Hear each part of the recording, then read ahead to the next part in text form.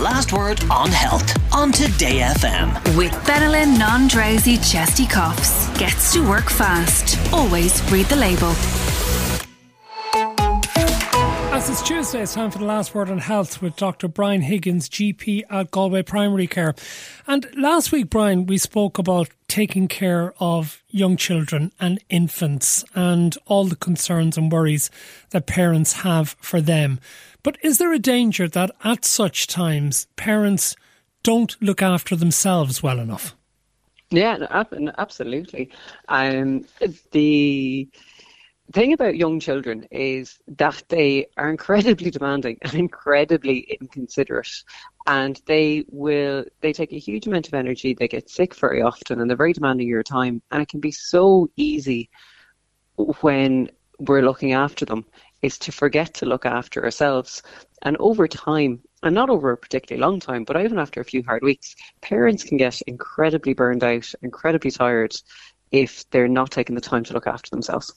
So what do they do? Because they do have to devote a lot of time to looking after the young children. Yeah, no, absolutely. And I think the first thing is to give themselves permission to actually just, say it's okay to be tired. It's okay to be fatigued. It's okay to need a break. Being a parent, the last thing a parent does is make you superhuman. And it's really important to actually just say it's fine to be okay and be kind to yourself. Say, actually, do you know what? I'm doing a good job. I'm doing fine. And it's not a bad thing to need a bit of a break, even if it's giving yourself permission to not parent for 10 minutes a day. And if you have a partner or a friend or a parent or someone who can support you, to just say, look, please mind the kiddie for even a short period of time. I'm going to read a book. I'm going to go out and walk for some fresh air. And I'm just going to get a little bit of downtime just to recharge the batteries. Yeah, I wonder how much people miss out on very necessary exercise in particular, that they sort of give up on maybe hobbies and keeping fit because they feel they don't have the time, which can perhaps exacerbate the energy level drop-off that they have. Yeah, because it is a huge amount of energy looking after young children. Like, I mean, I'm married a saint and I'm incredibly lucky. And my wife, Eva, is... I cannot thank her enough for how amazing she is, and she does most of the hard work with the kids, and I'm still wrecked, and we have a 10-week-old at home and a 2-year-old at home, and I do a fraction of the workload with our kids, and even though I'm not doing anywhere near as much as she is, I'm really tired. And it is so easy when you're tired to say, actually, do you know what? I'm going to get a takeaway. I'm not going to go for a walk. I'm not going to go out. I'm not going to exercise. And the way human beings are designed, our bodies are so efficient. I've said this time and time again. If we're not exercising and using physical energy, our body stops giving it to us. So if we're not exercising, our fatigue levels just increase dramatically. So getting out every day, even if it's just a walk down to a coffee shop or a little bit of exercise at home, can really help keep those energy levels up. Then what about the problems with sleep? Because you have to wake to feed the baby. Yeah, absolutely. And thankfully it is that stage for most parents, not all parents, where kids don't sleep, usually is transitional, and sleep with good sleep hygiene and good sleep habits, children generally start to sleep better and better. But certainly at the start, a young baby can be up every 2 hours. And if a baby has colic, they can be up all night. And I remember when I was working as a paediatrician here in Galway, we would sometimes admit young kiddies, not because they were sick, just because they were colicky, just to give the parents a chance to sleep. And it is that important. If you have a child who's not sleeping, sharing the workload, again, if you have a partner or if there's someone at home that can support you, it's not possible for every family, but if a child is not sleeping, just to take turns, just to make sure that each parent is getting close to enough sleep. And then as time goes on, generally babies need to feed a little bit less, and hopefully it improves, but not for all kiddies. And for kiddies as they age, some kiddies do need a bit more support to get into a regular sleeping pattern, and doing good sleep hygiene. And there are supports available online to help your kids get into a regular sleep routine.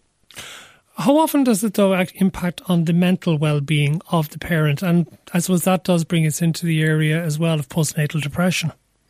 Yeah, absolutely. For mums, there's a huge hormonal shift after pregnancy, and we talk about baby blues, postnatal depression, occasionally postnatal psychosis.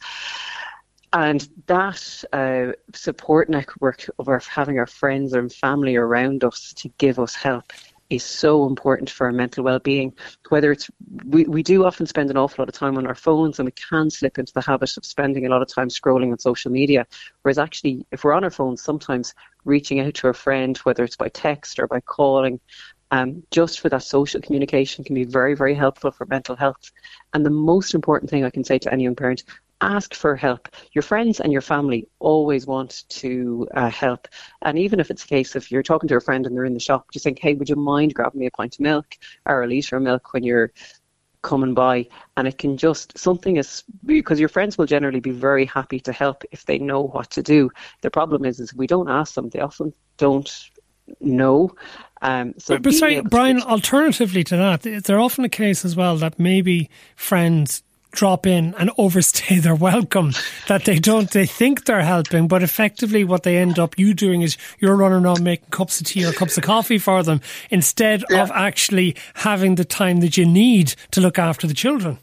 Yeah, and this is why saying no is more important. If you ever spend time with a toddler, if someone says no and then says yes, you're delighted. If someone says yes and then says no, it's very frustrating. So if friends are asking to come and visit, I would always say, I'd love to, let me just check it suits, and then get back to them, because getting into the habit of just saying yes all the time is something a lot of people do, and it can cause a lot of stress. And sometimes you might say yes to somebody who you'd like to see, but it just may not suit.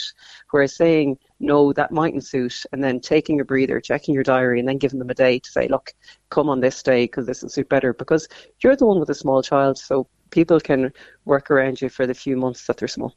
There's a listener here who makes an interesting claim, saying there's no such thing as colic. The baby cries for a reason. Well, I'm interested in that because this is going back a good few years in my case, but I remember, particularly with our firstborn, that until such time as we started putting a little drop of something in him, which I can't remember, Colif, that was it, into the bottle, we did have all the issues with colic, and then they went away because we were using this little drop.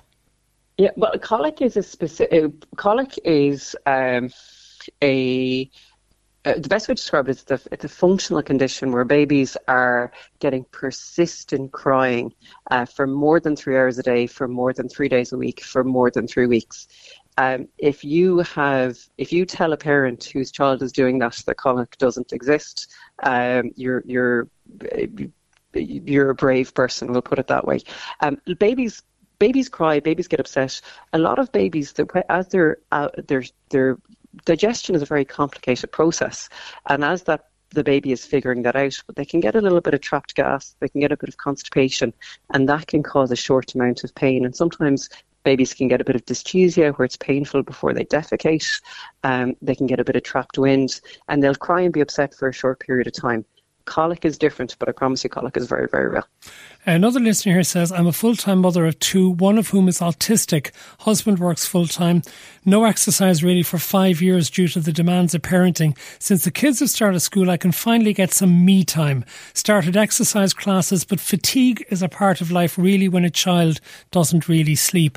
And I suppose that when it comes down to it is fatigue. Sleep is such a key thing, and it's just not always necessarily easy to get, is it? I know, absolutely, and families can be so different, and every family can have such different challenges and different structures. And I think it's about, one of the things that I can find very helpful, and it doesn't always work, is actually just using something like a to-do list and putting time for exercise, going to the shop, and even actually just as a couple, putting in scheduled relationship time for intimacy, just whether it's going for sitting down having a cup of coffee or going for a walk and having time. It doesn't sound particularly romantic, but it's a lot more romantic than not doing it at all. And I think the thing is to do what you can, and depending on your support structure or the demands on you from your family, people can do differing amounts, but trying to get some sort of self-care in is so important. Thank you very much, Dr. Brian Higgins, GP at Galway Primary Care. The last word on health on Today FM. With Benelin non-drowsy chesty coughs. Gets to work fast. Always read the label.